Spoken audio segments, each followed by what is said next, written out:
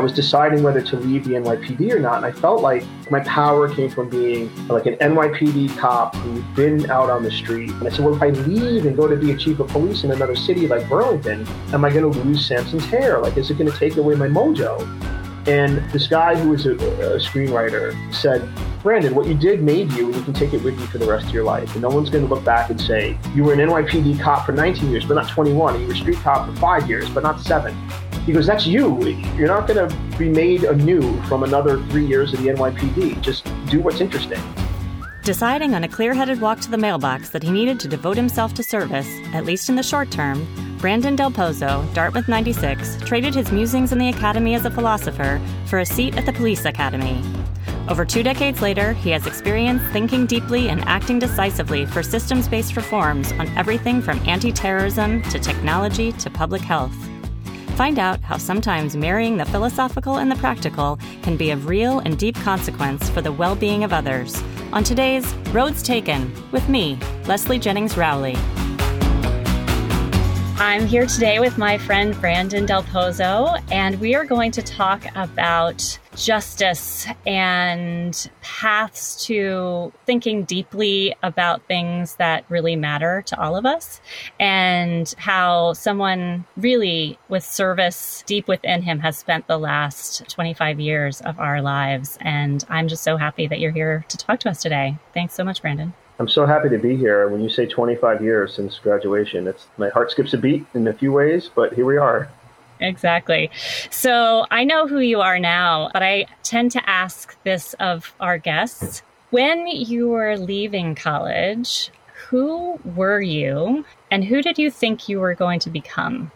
Hey, that's such a thoughtful question. So I was this kid who went to Dartmouth as the first person in my family to go to college. And I was from New York City. I grew up in Brooklyn in the 70s, 80s, and then early 90s. And so Dartmouth was an escape for me. It was not only something that made my family proud, because the goal, my mom said when I was young, was just to get a college degree. And she thought I'd go to like a local city school. And I ended up going to this fantastic college that really changed the course of my life. But also I got to go to a place in New Hampshire where I didn't have to lock the door at night if I didn't want to, where, listen, crime was out of control in New York at that time. And just going to Stuyvesant High School, and I was a math and science nerd, and I was commuting from Brooklyn to Stuyvesant.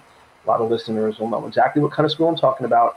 Took an hour on the train. I saw people get stabbed. I was robbed. I saw fights all the time. And I also knew kids that were just as smart as me who'd gotten into Stuyvesant from Brooklyn, and their parents would not let them go to school at Stuyvesant because it was just too dangerous to commute. And the idea that somebody's opportunities were truncated that way because of New York City, really left a lasting impression on me. So I was just sort of disoriented Brooklyn kid who was I love the outdoors, but I'd never done that much hiking. I was this disoriented, idealistic kid who wanted to be of service, serve in uniform, make a difference, and also write about it, to be honest. And that's kind of who I was. And I transitioned from math and science to philosophy while I was at Dartmouth. And so by senior year, I was this philosophy major who had a really disorienting quasi-wilderness experience in New Hampshire, who wanted to figure out where to go next as I was headed back towards New York City. And I think if I'd asked people our senior year, who's that Del Pozo guy? They would have said, oh, well, I see him in his fatigues. I think he's ROTC, and he's really smart and thoughtful.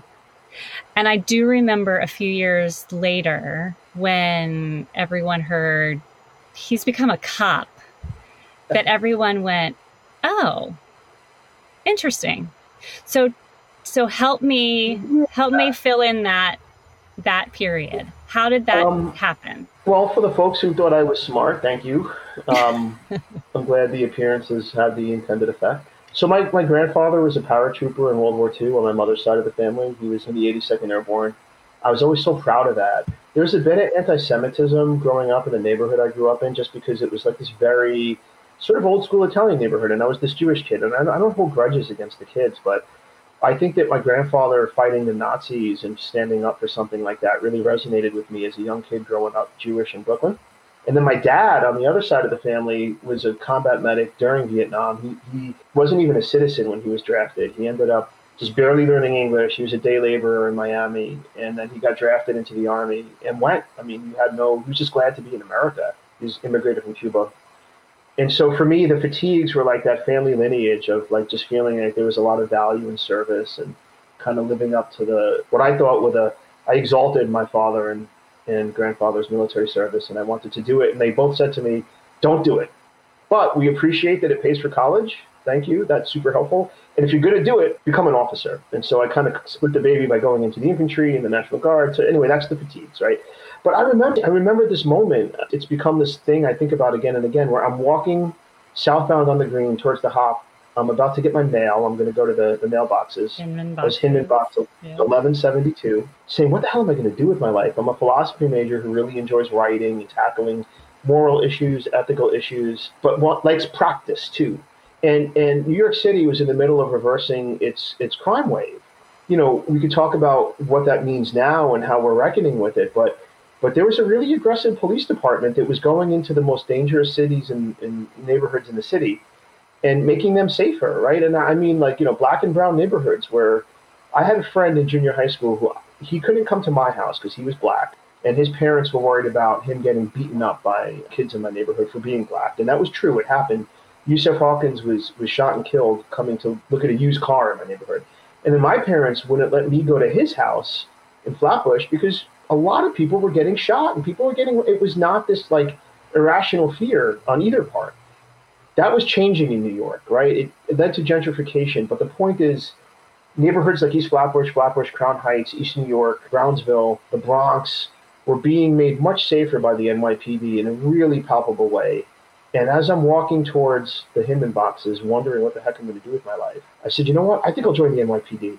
I'll do it for a few years. Yeah. No, that was the moment. And so I called up my dad and said, when's the next police test? And he's like, coincidentally, it's 2 days after you graduate. I said, sign me up, Dad. And I thought I would do it and then very respectably go to law school or something, right? But I ended up making it a career. Wow. I really thought there was some period of time there and it was soul searching across the green. That's amazing. Right. It was this moment where I said I can be part of this enterprise that what drove me to New Hampshire instead of like, you know, UPenn or Columbia or something was needing to get out of New York City for 4 years and feel like I was safe in a whole new experience. Never forget the bus that brought me to Hanover for the first time after I'd been accepted, and I just saw the green and the Baker Tower. I just said, this is such a different place for me. Yeah. And then New York was kind of reclaiming itself at that point with policing in some ways, and there was this moment where it made sense to become a cop, and I did it. Wow. And spent 2 decades there. Yeah, I spent almost 19 years in the NYPD and then 4 years as the chief of Burlington. And not just when you were in New York, not just during this era of aggressive policing and getting things safer, but we had this little thing called 9/11. Yeah. And there you were. So tell me a bit about being a young officer. I was still a rookie. I guess I had 4 years on patrol in Brooklyn when 9/11 happened. I was with my radio car partner, Kevin. We were these patrol cops in a police car in East Flatbush, like, you know, going to 911 calls, looking for crime and trying to keep criminals on their toes, make the community safer. And East Flatbush was a really, at the time, you know, it was a pretty violent neighborhood. And I felt like it was the closest high crime neighborhood that I could bicycle to. And I really enjoyed it. I mean, you'd see, like, I'd watch people get off the train and walk to their homes on a Friday night and see me standing there on foot, and they would smile and nod. These are you know, African-American neighbors of ours. And I could tell they were like, well, as long as this guy's on the corner, we're going to get home safe with our paycheck in our pocket to our families. And that mattered to me. So then 9/11 happens, and they were calling in cops from all over the city. And so my partner and I were actually bringing back breakfast that morning to the bosses in the precinct. And we said, you know, when we bring back breakfast, they're going to just tell us, thanks for the breakfast, go to Ground Zero.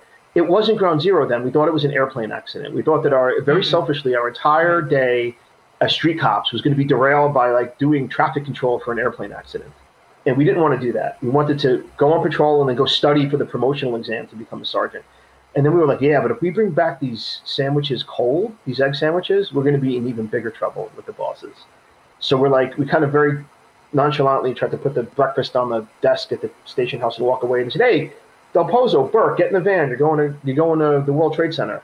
But by then, as we were getting in the van, the second plane hit. So we knew now it was like not traffic control. It was something we needed to respond to. And when we got out of the Brooklyn Battery Tunnel, the towers, which are our right, if our boss made a right, we just would have gone out of, just as cops, we would have gotten out of the van and gone into the towers, and who knows what would have happened. But he made a left because the place where you got your assignments was to the left. And we would tell him, go to the right, like people need our help, they're jumping. And he's like, no, we're going to go get our assignments. That made a huge difference in my life. The assignment that we got was to shut down and evacuate the stock exchange, which was not being in the towers. That made all the difference in our fate. Yeah. And because just I'm telling you, street cops who just would have gone into the towers. Everybody who was just there did. So as the first tower fell, I remember running for my life, not understanding. I thought maybe the top had fallen off. I thought maybe a jet plane was coming.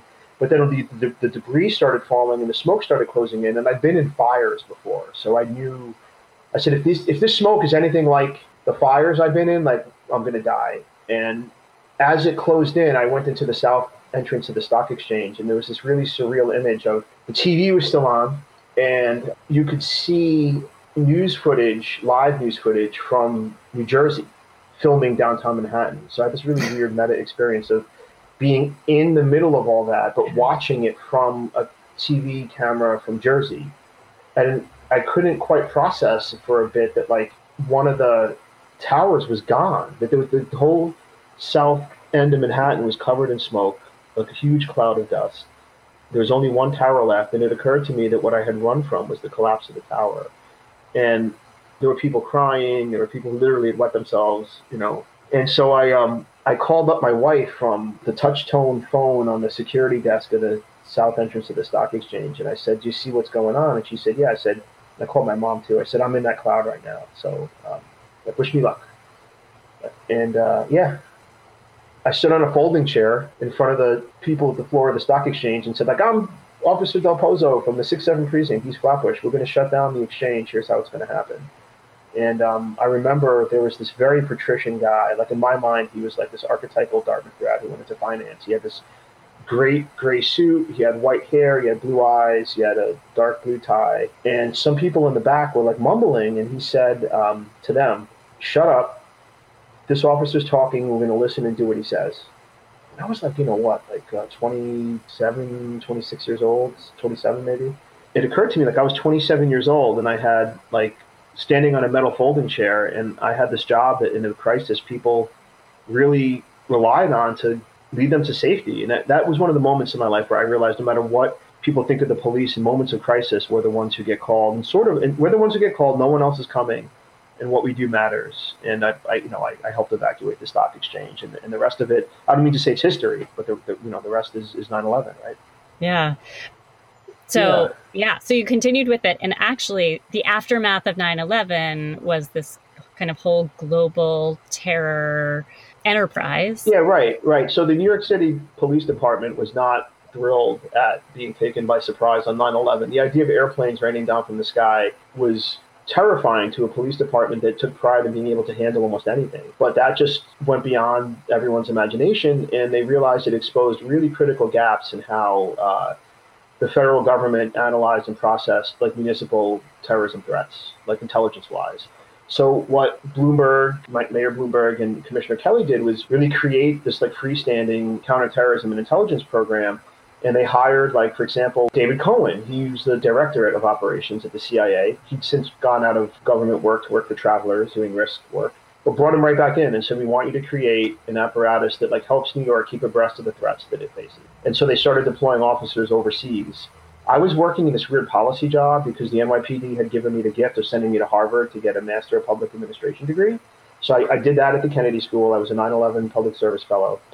But then when I got out, I owed them policy work, which is like sort of not very thrilling. It was a deal with the devil, like a Faustian deal. But I said, what the heck can get me out of here? And when they advertised the need for overseas intelligence officers, I was like, that if I get picked for that has enough juice to get me out of the policy obligation that I got for going to Harvard. And I thought, I'm never going to get Jordan because I'm Jewish and I don't speak Arabic, and maybe I'll get like London. When I went through the interview process, I got a call from someone in the police commissioner's office. Hey, we want you to go to Jordan. I was like, what? Don't you guys know I'm just like Jewish dude in like a Muslim country at the height of an insurgency over in Iraq.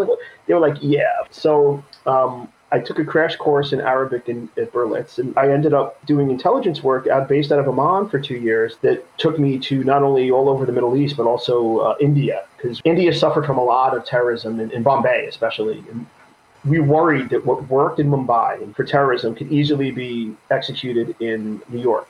And the political threat was different. That was Lashkar-e-Taiba and the threat out of Pakistan, but the mechanisms of attacking a city and its hotels and its commuter rails, terrorists don't demur from an attack because someone they ideologically don't care about did it. Right? Like, Al-Qaeda is not going to do what Pakistan did. No, if it works, it works. If it exposes a perversity of imagination that creates a threat, they'll do it. So we were watching very closely the threats that unfolded in Mumbai, the hotel attacks, the rail attacks, the attacks on Jewish cultural centers that we worried could very easily be replicated in New York. And one of the things I was very proud to do was go to India and really learn those attacks inside and out on the ground, what really made them work, and use that to inform how New York City could secure its hotels and its commuter rail and all of that. That was frankly, very rewarding work that came of 9/11 and came of my deployment to the Middle East. Yeah. And allowed you to think about not only strategies for mitigating risk, but also how you need to be building on policy and all of those things, and not just be doing the daily out in the community, right? Yeah, right. There's so many, one of the problems I have, I love the big meta issues, I love the big policy issues, and then I'm fascinated by how they boil down in terms of translation and implementation to what does a cop do today on the street, right? Or what does a social worker or behavioral health interventionist do today? I love getting into that position and looking up and seeing what's at work up there, 10,000 feet above them in the strategy level that resulted in that. A lot of times there's just tremendous dysfunction and it's all disjointed, right? I'm not going to lie, but it always fascinated me. And so I've been so lucky to be able to work at these different levels. Right.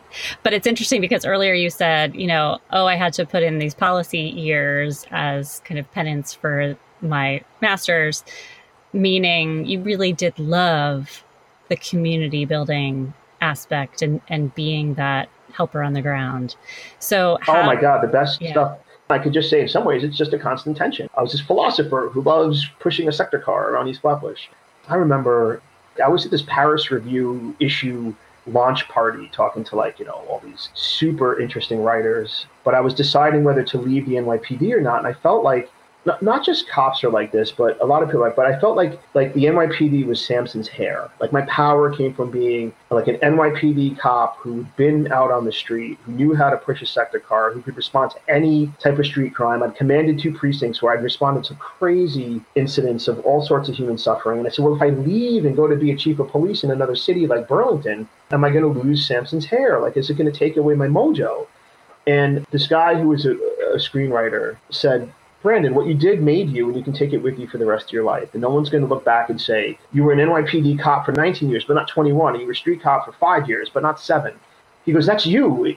You're at that point, you're in your late 30s. You're not going to be made anew from another 3 years of the NYPD. Just do what's interesting.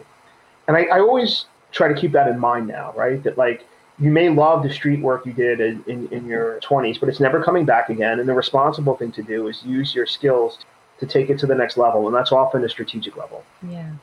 I love that because you do take those experiences with you. And so often we are the ones in our heads saying, but I will never get that again. But you have it, it's part, I love that. I love that. So you did actually make that decision to not just jump localities, but to become the chief. You were the chief of police in Burlington, Vermont.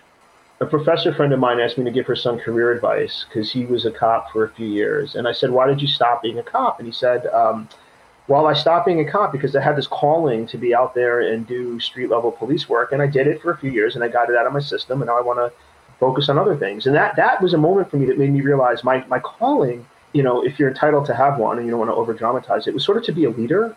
I love being a sergeant of police. I love commanding police precincts. I commanded a precinct in the Bronx. I commanded the West Village precinct. And so the thing is, policing is such a bureaucratic thing that it takes so many years to get to those positions of responsibility. So my calling, if I'm being honest with myself, I love the street work. But even then I was trying, can I improve this or be a leader or give other cops advice? It it just took a long time to get to the point where I could fulfill my calling of being a leader, being a precinct commander. And then finally, after 19 years of it, I said, Burlington is a really progressive city that's really looking for reform. And I love the outdoors. I love the experience that Dartmouth gave me of being up in New England. It seemed like the sweet spot for being a chief of police. And I would check the chief of police want ads, because they have these like want ads for chiefs. Serious, it's the classifieds. And one day Burlington came up. It was like March of 2015 when I saw the want ad. I kicked my friend out of my office, called my wife, Sarah, and I said, I'm going to apply to be the chief of Burlington. She's like, yeah, whatever. And then sure enough, by like September 1st of 2015, I was the chief of police there, which was another whole like really topsy-turvy crazy experience that I'm glad I did, but that, I'm also, frankly, right now, like I'm glad to be in a different place. Yeah. So with that recognition of the calling being leadership, I'm sure that is the case, and I'm sure you're an excellent leader. But I think another piece of that is really the critical thinking, frankly, that I'm sure your education has helped give you, as well as those hours on the street, to say, yeah, we're doing okay, but we could do better in so many different areas. So the reform really, even before you became chief, had been something that you were getting called upon to kind of lean into in lots of areas. So can you talk a bit about that? Right. I mean, if you could sort of go back to the intelligence, that was a reform effort to not make the mistakes that led to 9/11. But then, even as a precinct commander, like I was looking at the systems my cops were working under. I was like, honestly, why are we making the marijuana arrests we're making? I ended up being a sort of a source for Elsa Chang, who's now a host on All Things Considered for NPR. We became friends after I became a source for her, exposing like some of the troubling practices in marijuana arrests that the New York City Police Department was making. So I had this tension where, like, just as a functionary, even a high-level functionary in like a 50,000 person police department, I was like a puppy in some ways. I have an idea. I want to, and sometimes I'd get purchase. Other times you'd be like, yeah, Inspector, just do your job of running the precinct. Like, it's been working this way for years or decades. Like, don't rock the boat. And so, I did strategic planning work for the NYPD towards the end of my career. One of the reasons why Apple has something called activation lock, which is when you get a phone, you can opt into activation lock, where if your phone gets stolen, it can't get reset without a username and password. That was sort of to like thwart the black market for stolen phones. Like, that was me dealing with stolen phones in the West Village constantly. Like, if you want to know who can lose a phone faster than anyone, it's like frankly, like a resident of the West Village. They were great at they were totally convinced that, like, it's the West Village. This is where Sex and the City was filmed. Like, how could anything bad happen here? And I'm like, no, you will put your phone down and it will be gone. And it was. And I was under tremendous pressure to solve that problem. And I said, this problem needs to be solved by changing the way the phones are made, because they're so easy to repurpose. So, like, I started talking with, and Eric Schneiderman was the state attorney general at the time, and no matter what happened to him at the end, like, he actually took an interest in getting Apple to stop the way phones were so appealing to the black market as a matter of consumer protection. Like, that was something I actually never told the NYPD I was involved in that, because I think they would have just killed me, because it's out of my zone. Right. But that was sort of like what I was thinking. I mean, that was where my thinking was. And so I guess to bring it back around, being a chief of police was this opportunity in a reform-minded city. It was an opportunity to not have to be in the closet about that. You could just be a reformer. And I had mixed results. I mean, we're seeing it today. Like, liberal cities are canvases for reform, but their politics is not right now where it needs to be in policing, in my opinion. Yeah. I mean, but I think it's a double-edged sword to be the chief of police in a very liberal city. Yeah, but there were real issues that you were having to think deeply about reform, because we hadn't seen some of them before, like the whole opioid addiction issue. Right. The opioid crisis is, like, people who do tobacco regulatory science will retort and say, oh, tobacco contributes to the death of 480,000 people a year. That's the real threat. But I'll argue back by saying it's true that, like, lung cancer, throat cancer, emphysema, all of that, like, does shorten lives. But in this way that we've done a really good job of systematizing and dealing with. Like, by the time you suffer the distal effects of smoking, you've lived a life that could have been fairly productive, probably was, lived according to your interests. You're older, you've had children, and then there's a whole system by which to palliative care and treatment to deal with it. Opioid crisis, overdose kills 50 to 70,000 people a year, but does so in this, like, very proximate, disruptive way. Like, a parent comes home and their kid is dead. or a husband comes home and the wife is cold in bed. I mean, like, think of Philip Seymour Hoffman. He was a West Village resident I met. Like, one day they just find him dead. Like that is a whole different type of disruption that doesn't just happen to the stars, right? It happens to 70,000 Americans every which way a year, and really in the prime of their lives or in their youth. And so, in Vermont, it's all a matter of scale, but it was by far the number one killer of people. The only thing that killed more people, frankly, in Vermont was old age. I mean, and so when I got there, the mayor was like, listen, we need a public health response to the opioid crisis, but our city doesn't have a Department of Health. I don't want a police response, but I know you're like this guy who chomps at the bit to do projects. Could you please go ahead and take it up? And it had a huge effect on my life to be asked to lead the opioid crisis response in Burlington. It opened my eyes to public health and so many other things in so many ways. But the end result is that the reforms we did, they, in 2018, resulted in a 50% decrease in fatal overdoses. It's amazing. So the rest of the state, the rest of Vermont, had a 20% increase year over year, and we had a 50% decrease. And it was just relentlessly following the science and telling bureaucracies and institutions, like, this is a crisis, get off your butt. I don't care what the systems you have in place make you accustomed to. If you do these things, the researchers hated it because we were doing so many things at once that you couldn't do controlled experiments. We were doing this really messy observational natural experiment, but we did 7, 8, 9 things that were science-based that came together all at once to really have a lasting effect on reducing fatal overdoses. And it was statistically significant, no matter how you cut it. The chance that it was due to chance was 1%, or literally it was 1 in 1,000 that what we did was due to chance. And with that kind of impact, researchers be damned, because, okay, fine, if it takes 9 different things, do all those 9 things and you get a 50% reduction, I'm okay with that, right? Well, I gave him a consolation prize. I said, your research is why I'm doing these interventions. Your science, your meticulous science about partial agonist medications and access to treatment and wait lists and how highly structured treatment should be and where people can go to get it. All of that you've done is what gives me the confidence to do these 9 things at once. I'm sorry that you can't evaluate them all at once. Exactly. Yeah. But a bit about evaluation now and study and deep thinking, because you are now Dr. Del Pozo. Tell me about going back for a PhD. Hey, listen, so my grandmother is up in heaven saying, he's not Dr. Del Pozo because he's not an MD. I wish he was an MD. Right. So you and I, right, Leslie, we're both we're Dr. Leslie and Dr. Brandon, because I was always a nerd. So from 1999 on, I was in graduate school. I got a master's in criminal justice from John Jay College. I got a master's in public administration, I mentioned. But I realized to return to my roots, I wanted to get a PhD in philosophy, and I love political philosophy and ethics. So I went down that road. God, I mean, I'm embarrassed, but you can just look it up on my CV. It took me 13 years, basically, to get that PhD. You were busy. So in January, I got my PhD in political philosophy, and I wrote about the commitments of the police in the democratic state. What does it mean to police a democracy? How can police be a positive, affirming force in a democracy? How can policing, if done well, actually protect minority interests against the imperfections of majoritarian rule and a populist focus in democracy?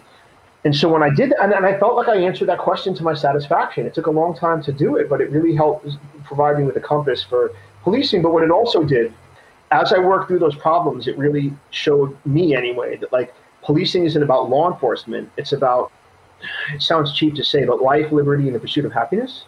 That policing should affirm people's pluralist conceptions of the good, just to nerd out a little bit. It should affirm people's ability to thrive.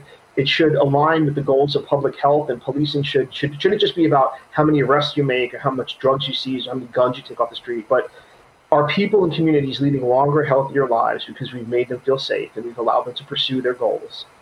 And what that does is aligns policing with public health, and then the very next step is it necessarily aligns policing with behavioral science.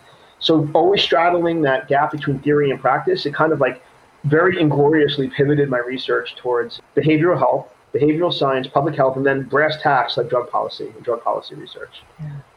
Well, thank you for your service. Thank you for your thought and leadership.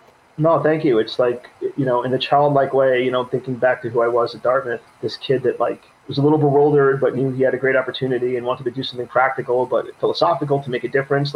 the type of work you just described, really, I feel so lucky to be a part of it because it is the intersection of these democratic commitments, which are philosophical, which my philosophy professors would be proud of, boiling all the way down through systems to like what a person who cares about making a difference on the street can do to actually like improve a life that day. So it's like, it sounds idealistic, but I do think there's a vision there, and being able to work in a space where I can help in some way bring it about, it's like it's a huge gift. Thanks so much, Brandon. That was Brandon Del Pozo. He spent nearly 2 decades in the NYPD and served as the chief of police in Burlington, Vermont, where he tackled a number of pressing societal issues, including the opioid addiction crisis. He's currently a postdoctoral public health researcher at Brown University and continues to think deeply on the systems-level reforms necessary to optimize public health and policing in America.